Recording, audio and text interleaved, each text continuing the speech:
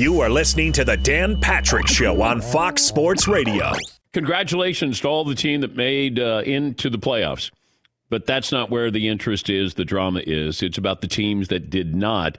What was supposed to be an underwhelming week for the NFL turned out to be one of the more exciting weeks in recent memory. Final week of the regular season.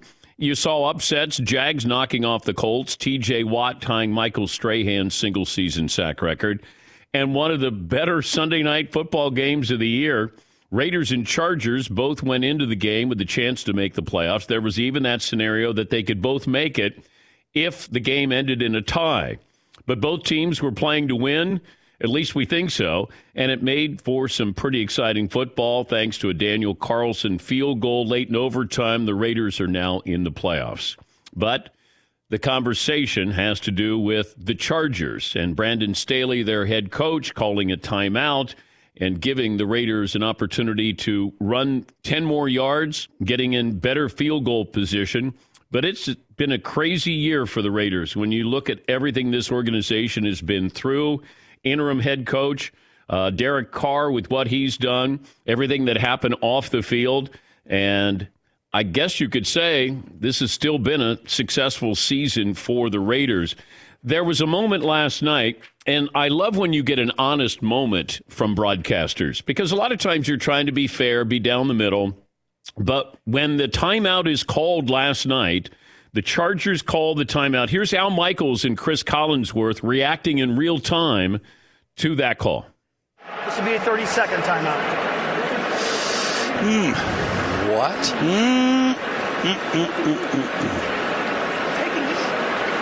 I think the Raiders were playing to get it down to either a field goal or just let the clock run out, and the Chargers took the timeout. I'm trying to process this myself. Wow. I know. That started social media. For Al to go, Now, Al was the play-by-play guy. Your color analyst might go, not sure about that. And then Collinsworth he jumps in as well. And then we have our controversy because Brandon Staley does bring out people who either love him or hate him with his philosophy, and hate's a strong word, but he was trying to get his defense set. Do I think the Raiders were playing for a tie, so both teams got in, thus knocking out the Steelers? Did Brandon Staley think the Raiders were playing for a tie? Rich Bisaccia, the Raiders head coach, on that topic. At what point would you have decided to just play for the tie and not try a field goal? You know, we had conversations about it the whole, towards that end there. But if you remember, we ran the ball early. They didn't call a timeout. So we thought probably they're doing the same thing. So we thought if we can have a run in there that possibly could get us in field goal position to win it, we were going to do that, and that's what we did. So would you have punted if you hadn't got that big run? I don't know. Didn't happen. Here's Brandon Staley, the Chargers head coach, on calling that timeout. I understand the criticism. We felt like we could get the run. We felt like the personnel grouping that they had out there, they weren't in a goal line defense. We felt like we had a plenty good enough, play call for that, and they took away the advantage look, and it just didn't go down for us tonight. Yeah. When I'm watching in real time, I'm thinking, why would the Raiders gift something to the Chargers, a team in your own division? Why would you help them make the playoffs? Also, if I'm the Raiders and I'm going into the playoffs, I don't want to play the Kansas City Chiefs, who have blown us out 2 times earlier this year. I'd rather take my chances against the Cincinnati Bengals. And if I'm Brandon Staley, so why am I thinking that they're going to take a knee? Because if I think that they're going to take a knee, then I'm not going to call a timeout and change my personnel. Now, I can probably nitpick on the personnel that he brought in, or maybe the formation, the defensive formation, but the Raiders got the first down. Jacobs runs for 10 yards, and then everybody wants to second guess. I think the old school has a problem with Brandon Staley. The Chargers became the first team in the last 30 years to convert on 4th down 6 times in a game. They forced overtime. They scored 15 points in the final 4.5 minutes of regulation, a game-tying touchdown, and the PAT with no time left on the clock. If you want to nitpick that, he calls timeouts or he goes for it or what, I don't understand all the criticism. I would have had a problem if the Raiders were playing for a tie. Like if the Raiders were taking a knee to help a divisional opponent, I'd have a real problem with that. And I don't know if anybody's talking about that. I guess because it didn't happen. But the fact that they were considering taking a knee to tie, and you're going to help the Chargers? Not the old Raiders. They wouldn't do it. But I guess the fact that it was on the table is really surprising there. But I don't have any problem with Brandon Staley. Now, I don't like the analytics. I'm not a big analytics guy, but I understand you trust your team. You're going to go for it on fourth down. They were successful 6 times, but it feels like or felt like earlier this year, I think it was after the Kansas City game, it was basically that the old school doesn't understand what we're doing. And they turned on him. And I think that it's almost the I'm smarter than you tone that maybe some of the writers, reporters, analysts have taken away from him. I don't have any problem with that. I have a problem. I don't get to see Justin Herbert play in the postseason. That's my biggest takeaway from that. I want to see Justin Herbert play, but it feels like we're guilty of piling on Brandon Staley because he took a timeout. If I'm the coach, I'm not thinking you're going for who goes for a tie? Like you want to win. If the Raiders were going to go for a tie, then why are you passing the ball? Paulie, do you have the play chart there for the Raiders? 4 minutes left, the Raiders had the ball, and they got it downfield. But after the 2-minute warning, the Raiders ran for a -1 yard and then 7 yards to set up the third down. Some people thought in that moment that the Raiders not passing on second down to try to get in field goal territory meant that they're shutting it down. Yeah. That's what some people are saying is that second down run, even though it's 7 yards, they're not trying to get in field goal territory. 877-3DP Show, email address dp@danpatrick.com, Twitter handle @DP Show. Lewis Riddick from the Mothership will join us coming up a little bit. Also, Carson Palmer will join us a little bit later on as well. Colts, Chargers, Browns, Ravens, Saints, all out. Raiders, Steelers, Eagles, Niners, in. Every year, it's normally 4 in and 4 out from the previous year. So if I said, hey, you know what, at the end of the year, these teams are going to have this in common. Colts, Chargers, Browns, Ravens, Saints, out. Ravens were one of the top 5 teams for the Super Bowl, odds-wise. Saints won 13 games last year. The Browns were favored to go to the AFC title game. Colts had 7 Pro Bowl players. The problem is they have Carson Wentz. And that's a big issue. Because you gave up a lot. You took that contract off the hands of the Eagles. How do you have 7 Pro Bowl players and you're not in the postseason? And then you have the Chargers. The Chargers tease. For years, I always looked at the Chargers and go, man, that's a team that could win the Super Bowl. And every year they gave you that, man, they are good. They're dangerous. They're interesting. They're fun. And they're all of those things. But they're still the Chargers. And you saw that last night.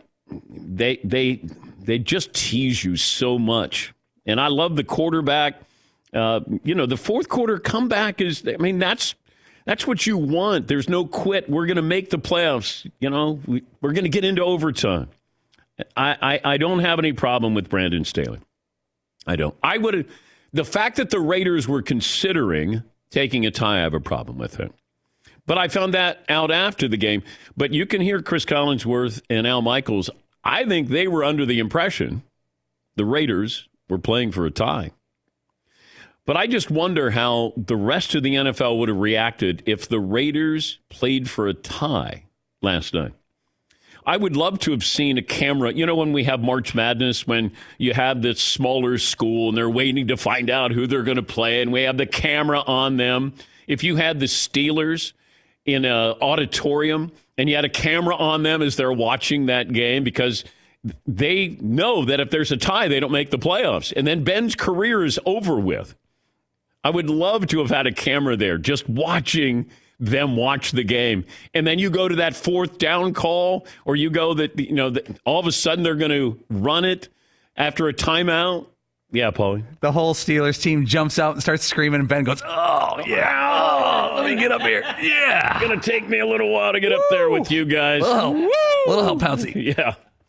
So Colts, Chargers, Browns, Ravens, Saints out, Raiders, Steelers, Eagles, 49ers in. Oh, by the way, national title game coming up tonight, Georgia and Alabama. Here's the analogy I'm going to use. Now, I'm going to watch it, okay? It's my job. But have you ever had this happen before? You have a huge lunch, and you get done, and then your wife goes, what do you want to do for dinner? And you'll go, I just had lunch. Well, we just had lunch over the weekend, a big lunch. We had football on Saturday. We had football on Sunday night, go back to work, and then it's, oh, man, I'm still full. Hey, national title game coming up tonight. And this is going to go after midnight. I'm sure that there's analytics, TV analytics, that, hey, you got the standalone Monday night game. But this feels like this game should have already been played. And by the way, it has already been played a month ago with Alabama roughing up Georgia. Nice. Fritzy is doing the honors of the poll question because nobody else wants to do it. We'll do you have a couple of poll questions? We do have a couple of poll questions. Okay, all right. Most disappointing NFL team this season, including the Browns, Colts, Ravens, Saints, Seahawks, Vikings. That's one. Okay, hold on. Now you have WHISH. Do you see that on your poll question? Wish road team has the best chance to win their first round game? It does say wish. Oh, okay. That should say WHICH. Okay, if we get to that one, I got to. We would have to correct the spelling. Yes. And I did win a spelling bee in third grade. I should have caught that. Yes, but you cheated, didn't you? Well, I said capital S for Saturday when my friend just said SATURDAY. So that was kind of a weak way to win that one. Okay, so I like that poll question. The most disappointing team, is that what we're going with? Okay. Run down the options again. Browns, Colts, Ravens, Saints, Seahawks, Vikings. Most disappointing NFL team this season. Yeah, we forgot about Seahawks, but they've been eliminated. It felt like 6 weeks ago. Wow.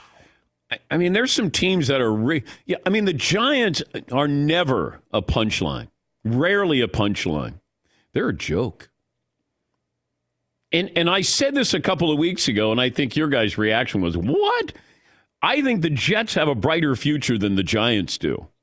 And first of all, that's not hard to do, but the Jets, I at least feel like they have a little more promise.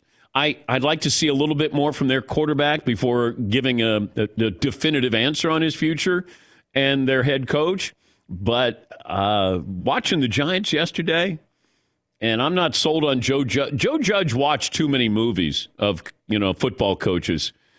In fact, he would be good in a role as a coach in a movie, but not in the NFL. Like, they ran a third down, like a victory formation in third down inside their 10. It was third down and 9.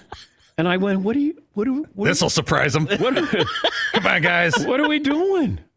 What did we do? And then the previous week, he went on an 11-minute rant talking about that you're not, a joke. And yes, it's a total rebuild.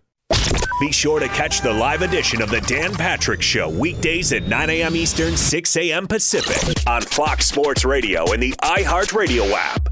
Bring in Louis Riddick. He was on the call for the Cowboys win over the Eagles, and he'll once again be alongside Steve Levy, Brian Greasy. First ever Monday night wildcard game, Cardinals-Rams, kickoff a week from today at 8:15 Eastern on ESPN, ABC, and ESPN.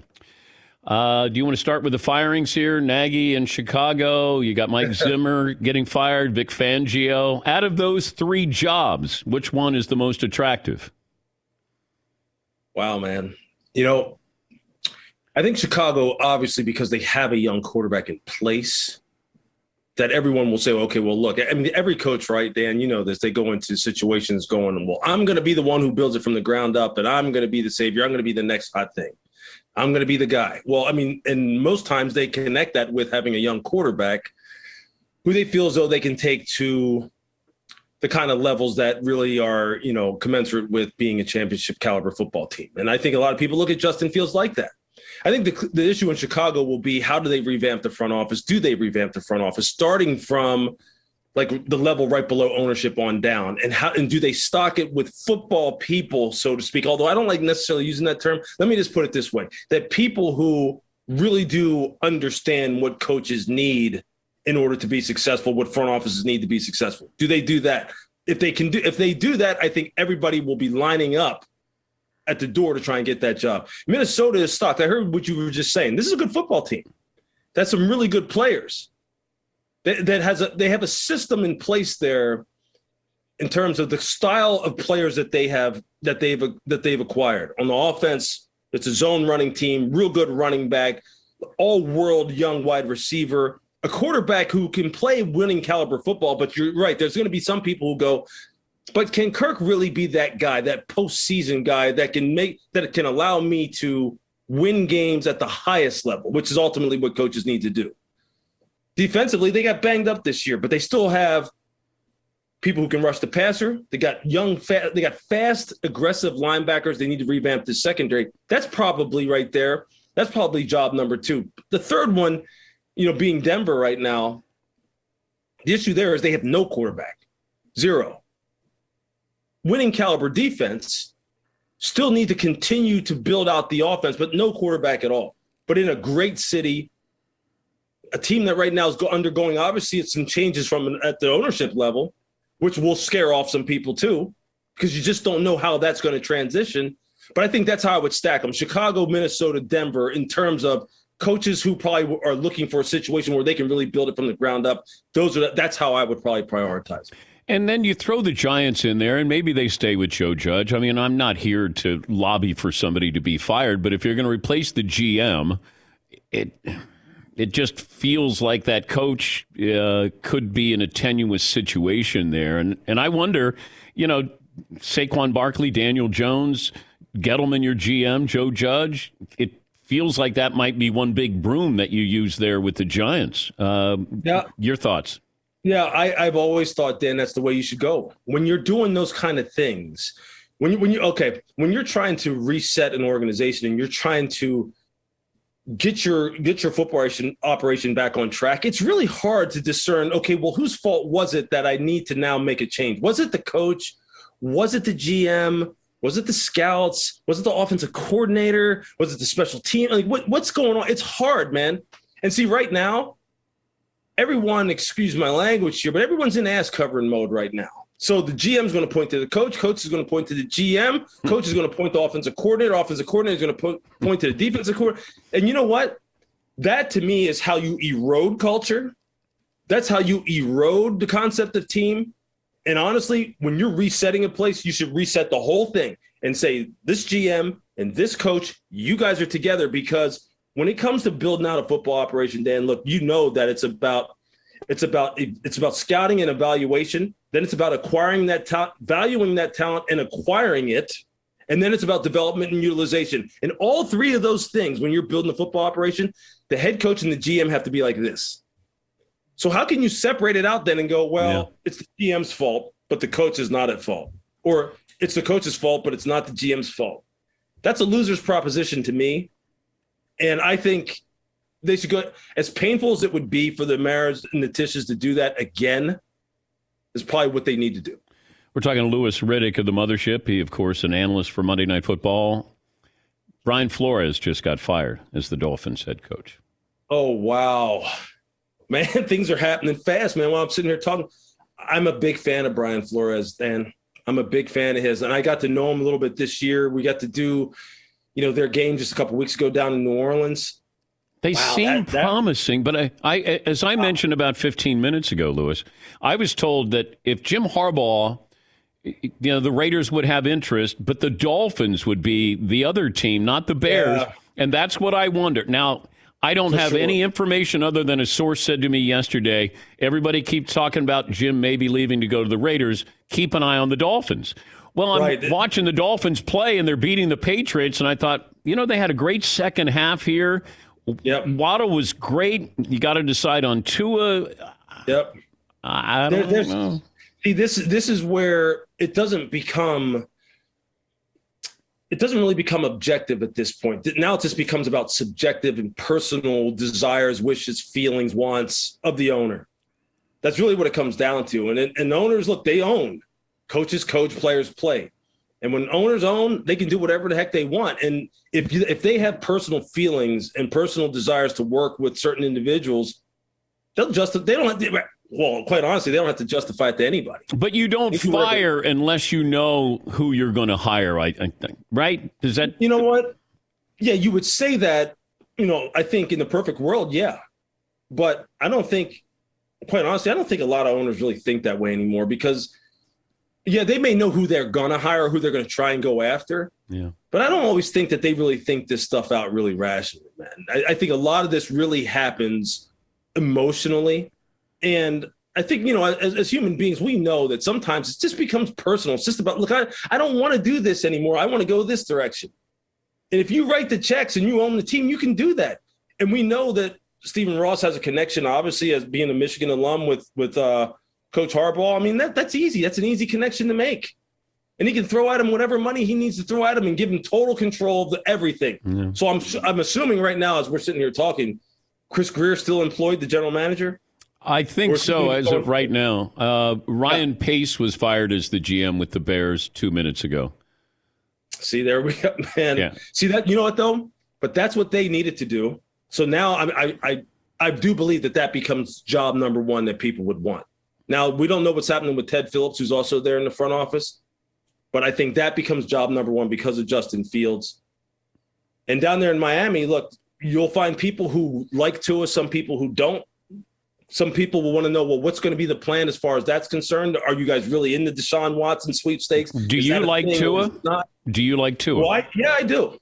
If you were the GM of the Dolphins, you'd keep Tua. I would right now. Yeah, that would be my plan right now, for sure. But if you could get Deshaun Watson. You know what? I don't know, Dan. Look, there's a lot about that's non-football related that for me, look, I just can't brush off and go, well, I'm just going to think about this from a football perspective and ignore all that other stuff. You're going down like an avenue there that has so much unknown. And I'm just not one of those guys who really believes that you can just sell your soul just for, to try and win football games and kind of just put on the back burner all those other things. I've never been like that. Yeah. Even in all my years in front office, man, I used to have some real heated arguments with people about the character of certain individuals as it relates to their football ability and whether or not they were good fits for what we were trying to do. So we'll see. I want to book you for next season, the Monday after the final regular season game, 9:20 Eastern, and then I'll just tell you all the firings in real time. There you go. This has been fun, man. I mean, you're breaking news left and right. I was going to have you on to talk to you about the Chargers strategy here, but yeah, full disclosure here, I have a problem that the Raiders thought about taking a knee and a tie with a divisional opponent. Like I don't have any problem with Brandon Staley calling a timeout to change his personnel because I'm thinking you want to beat us, not hey, let's just kumbaya, man, handshake, tie. I agree with you there. I agree. The more I think about it, the more when I heard his explanation as to what he was trying to do, I get it. He was trying to win the game. If you want to have a problem with Brandon, then you should probably rewind the tape and go back to some other situations, maybe. Like going for it on fourth down, backed up in your own territory, inside your own 20. I mean, maybe you want to get mad at him for that. Yeah. And plenty of people are. Yeah. And I can have a problem with that. But don't you want a coach who believes in you? Now, you might say he doesn't believe in his defense, therefore he's always going for it with his offense. But it feels like Brandon Staley has rubbed the old school the wrong way. Like he's bringing in analytics and, hey, we don't need that kind of stuff. We have too much of it in baseball. Yeah, there's no doubt. Look, this has become something that has become highly emotional. and it's become an us versus them type of thing, which is kind of ridiculous because really there is a sweet spot in the middle where data is your friend and it can help you, and you do need to be forward thinking. There's no doubt about that. There's no doubt. And it's not just an in-game decision-making. It's in terms of kind of structuring your whole football operation. Data is powerful. It's a very useful tool. But, man, people have really picked sides. He seems to be the poster boy, like for being the whipping boy as far as this is concerned right now. Yeah, I know. Who should make a change in the quarterbacking position, the Colts or the Browns? The Colts can't, although they should. But they can't. The Browns, you know what? I would ride with this fifth-year option with Baker right now. I would. Until I see what my next best alternative is. I don't think either. Look, the Colts can't make a change, so they're stuck. But with the Browns, I would hold tight right now because you've got him next year for just under $19 million, or for this year, and now that we're in 2022. And then you just see how this goes in the offseason and whether or not you can upgrade the position. Great appearance, Lewis. Hey, I appreciate it. This has been good. I mean, it's fast and furious this morning, man. Fast and furious. Thank you, buddy. Tell Leaves and Brian we said hello and have fun next Monday night. Cardinals Rams on ESPN, ABC, ESPN Plus. Thank you, Lewis. You bet. Thank you.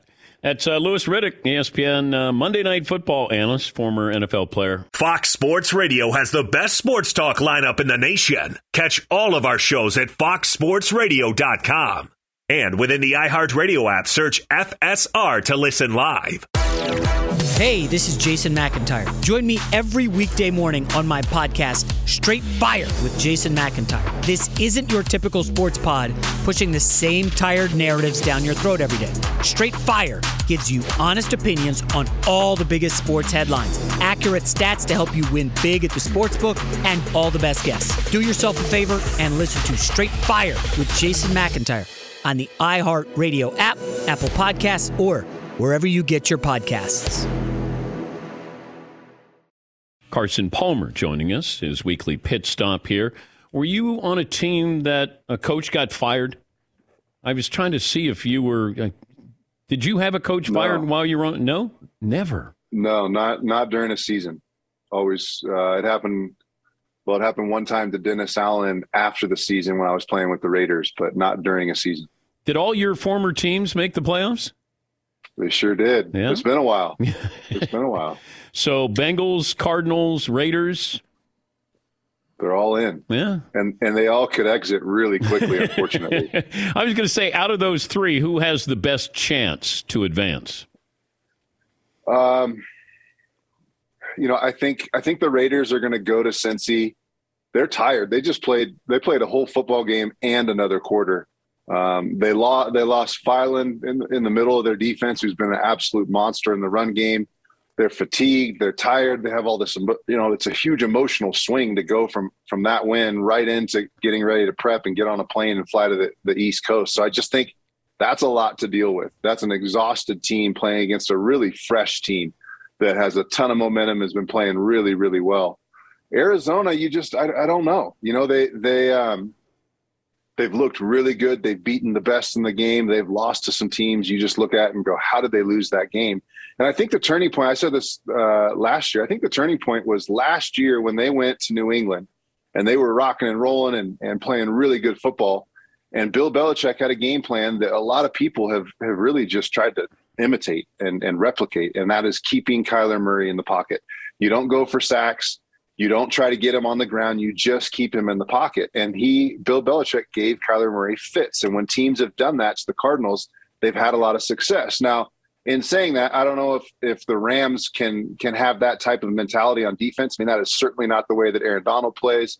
That is certainly not the way that Von Miller plays. Those guys just wreak havoc and go after the quarterback. So I don't know if that'll be their game plan, but a lot of teams have had success against Arizona when they just force Kyler to stay inside the pocket and make reads and see over people inside the pocket. So, I don't know what Arizona team shows up. I'm obviously hoping the one that won the first appearance in LA shows up, but we'll see. The Chargers, Raiders, the strategy there at the very end, that it feels like people want to pile on Brandon Staley, the Chargers head coach, because he called a timeout. He was trying to change his defensive personnel. And there was the thought, and the Raiders admitted this after the game, that they were going to play for a tie, which would have meant both teams would have got into the postseason. I have a bigger problem with the Raiders contemplating taking a knee, and you would help a divisional opponent make the playoffs. Help me where do you stand on what happened in the final minute there of overtime? No, you play to win, especially. I mean, I've been a part of that rivalry. That is a fantastic, amazing rivalry for both fan bases. It's so much fun to be a part of. And when you have a chance to knock your rival out, you knock them out. I was more frustrated with the entire first half. I was wanting the Chargers to win by 3, and they kept handing the ball off, and they were getting dominated up front. They did not have the offensive line to run the ball that much. They got a guy in Justin Herbert who I'd put my money on him eventually winning an NFL MVP. He's that good of a player. And they kept running the ball all the first half. Just when you got a player like Justin and you got a defensive front like the Raiders who have been really good against the run, and you've got an offensive front that isn't great in the run game, you just have a back like Eckler who can make a play here and there. There's other ways to get the ball in Eckler's hands with screens and quick passes. And, you know, I thought the most frustrating part from the coaching standpoint of the Chargers was just give the ball to Justin Herbert. Let him go. Let him take over this game and get you the playoffs. They took forever, and then finally they got to the fourth quarter, and they put the game in Justin's hands, and it was out of reach, unfortunately. But he actually almost won it, as we all saw. But you got it when you got one of the better players, if not one of the top 2 or 3 quarterbacks in the league, like he's been this entire season. Put it on his shoulders. Give him a chance to get your team to the playoffs. Yeah, I think that the old school NFL guard has a problem with Brandon Staley with going on fourth down, and they converted 6 of those fourth down calls. What's your thoughts on that philosophy? It feels like it's the younger coaches using analytics here. It's an analytical thing, but it's also a momentum thing, and it's where you stack up. The Chargers don't stack up in the run game with their offensive front very well against that Raiders defensive front. So if you're going to go for it, you have all these 3rd and 1 and 2 to 3s, and you're getting stuffed and putting yourself in 4th and 3 and 4 because you're not making any hay on 3rd down and running it. It's a momentum thing. If you're not, if everything's rocking and rolling and they can't stop you, they don't have an answer, then you go for it on 4th down inside your own 30-yard line like they did there. But they were getting pushed around up front, and they kept trying to run it. Again, put the ball in Justin's hands. You have a future MVP, one of the best young quarterbacks in the game. He's proven that he can make it happen. I mean, they converted 6 4th downs. Just put the ball in his hands and let him throw it or run it, but don't hand the ball off consistently like they did. Fritzy, would you give Carson Palmer the poll question? I can. Poll question is as follows. Who was the most disappointing NFL team this season? Browns, Colts, Ravens, Seahawks, Vikings, Saints. I think it's the Browns. I mean, just the hype machine that started with Cleveland, all summer long, going into training camp, and then as the season progressed. It's such a good team, and there's so many quality players in that team. They just couldn't find a way to bring it together, play together, stay healthy enough. And for them not to be in the playoffs, with all the hype and all the excitement about Cleveland being back and fan base, and they finally were deserving this great team that was starting the season, and it ended up being a dud. And unfortunately, it's happened far too many times in Cleveland. Well, I look at that. That was preseason hype. But the Colts had 7 Pro Bowl players, and they're not in the playoffs. To me, there wasn't a lot of preseason hype, but you had results during the regular season. And I just wonder, I mean, they're stuck with Carson Wentz. Yeah, unfortunately, he has not played very well at all. And it's a much easier division to win than the AFC North that Cleveland was playing in when you look at Indy. So, obviously another big disappointment. They're stuck with Carson. He unfortunately just consistently has not made plays when he's needed to. And when they needed him to make a big play, he made a poor decision or a poor throw. And, it's you look at that defense, they can rush the passer. Leonard is a phenomenal linebacker, one of the top couple linebackers in the league. Great in the secondary, very well coached. Their running back led the league in yards. I mean, it just, everything stacked up for them to have a great year. And they didn't, that's the thing too about it, is they didn't need Carson Wentz to throw for 5,000 yards and 45 touchdowns. They needed him to just protect the ball, get them in the right play at the right time, get the ball to their running back, and let him do his thing. And really, he needed to throw for 4,000 yards and throw for 28 or 32 touchdowns, but keep the interceptions in the single digit to maybe low tens. And that's not what happened this year in Indy. T.J. Watt's second quarter sack tied him with Michael Strahan for the single season sack record, 22.5. Why is it we have a problem with records in 17 games, but nobody had a problem when we went from 14 to 16 games and the records that were set? I don't know. I was listening to your segment earlier, and I didn't even realize we went from 14 to 16 and don't know when we went from 14 to 16. But I'm a 16-game guy, so I'm looking at whatever record I might have. I'm going to get another game every year. That's another 300 yards and another 3 touchdowns if that quarterback plays well. So, I could care less about the 14-game guys. I'm worried about the 16-game guys now that we're at 17. Did you ever help somebody with their incentives during a game? Like Brady helped Gronk yesterday. I'm sure some other quarterbacks helped their players, but were you aware of incentives for some of your teammates? Oh, always. I don't remember what the incentive was, but TJ Houshmandzadeh in the last game of the year, I think it was for another 100-catch year. He had a 100-catch like 3 or 4 years in a row, and maybe this is the 5th year. It was the last game. And I checked a little bubble screen on a run play and we lost 7 yards on the play too. And the coach was pissed, but he got his 100 catches for the 4th or 5th year in a row, whatever it was. But absolutely. I mean, that is part of the job as a quarterback. Those numbers mean a lot to everybody around you. And the quarterback's so focused on wins because that's what they're judged by. But when you have a chance to make a guy $1 million, help a guy earn that $1 million incentive or that couple $100,000 incentive, you always have to have that on your radar. Did you have incentives in your contract? I don't think so. I'm not sure that I did, or I think I hit whatever. They were always minimal in my contracts, and I think I always hit them. Well, you were probably making too much money that they didn't give you incentives. Yeah, I mean, there's a threshold. If you're league minimum, you have a bunch of incentives, but if you're above league minimum, you have hardly any incentives for the most part. Did you care where you stacked up salary-wise when you played with other quarterbacks? No, not so much. I ended up being drafted really high before the rookie wage scale. So at that time there was no cap on the rookie salary. And then I continuously signed big deals throughout my career. And, it wasn't a focus of mine or, I know a lot of guys, there's a respect level. They want to feel respected and want to feel they're being honored with their salary in comparison to other players in the league. Some guys, that's a big deal for. And then I know other guys that are always underpaid, it seems, and don't really care. They're just happy at the opportunity to play and happy at the opportunity for the team to have more money to go out and pay the other guys around them. So, I think it's a very it's to each his own kind of a deal. Some guys are very focused on it, though. What was that first paycheck like?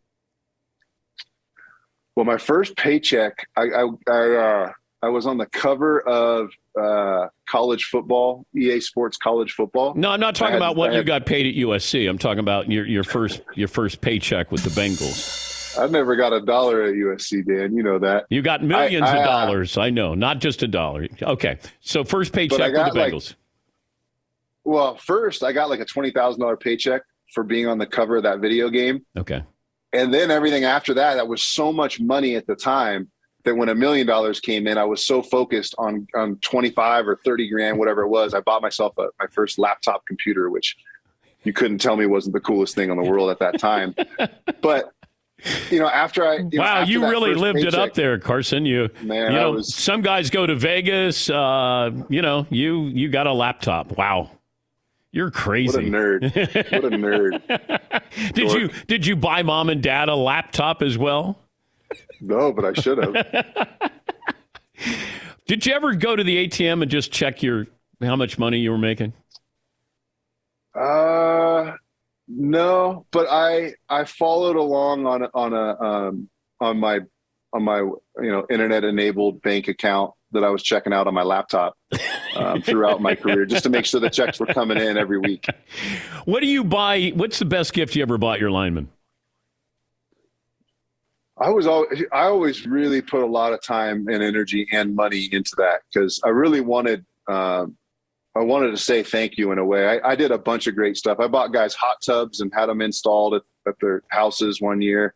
I bought them Segways one year, right when nobody knew really what a Segway was. Watches, Louis Vuitton travel luggage. I always went way above and beyond because then I wanted guys too. Because as soon as guys started playing well, we never re-signed them, especially when I was in Cincinnati. They went elsewhere, and so I wanted them going to other teams and being like, "Man, you got us a laptop. He got us a hot tub." So I wanted that spreading out through the league. And I wanted word out that I was buying good stuff for my offensive linemen so they'd come and block for me. Do linemen buy the quarterback anything? My 1 year, the best gift I've ever gotten, my linemen in Cincinnati went together. I loved to hunt, and they all knew I loved to hunt. And they bought me a red stag hunt that was super cool. It was a guided hunt that I got to go on. And I actually have that red stag mounted up in my house. And that was by far the best gift I've ever got. Great to talk to you again. Thank you, bud. We'll talk to you soon. Thanks, Dan. That's Carson Palmer. He gives nice gifts.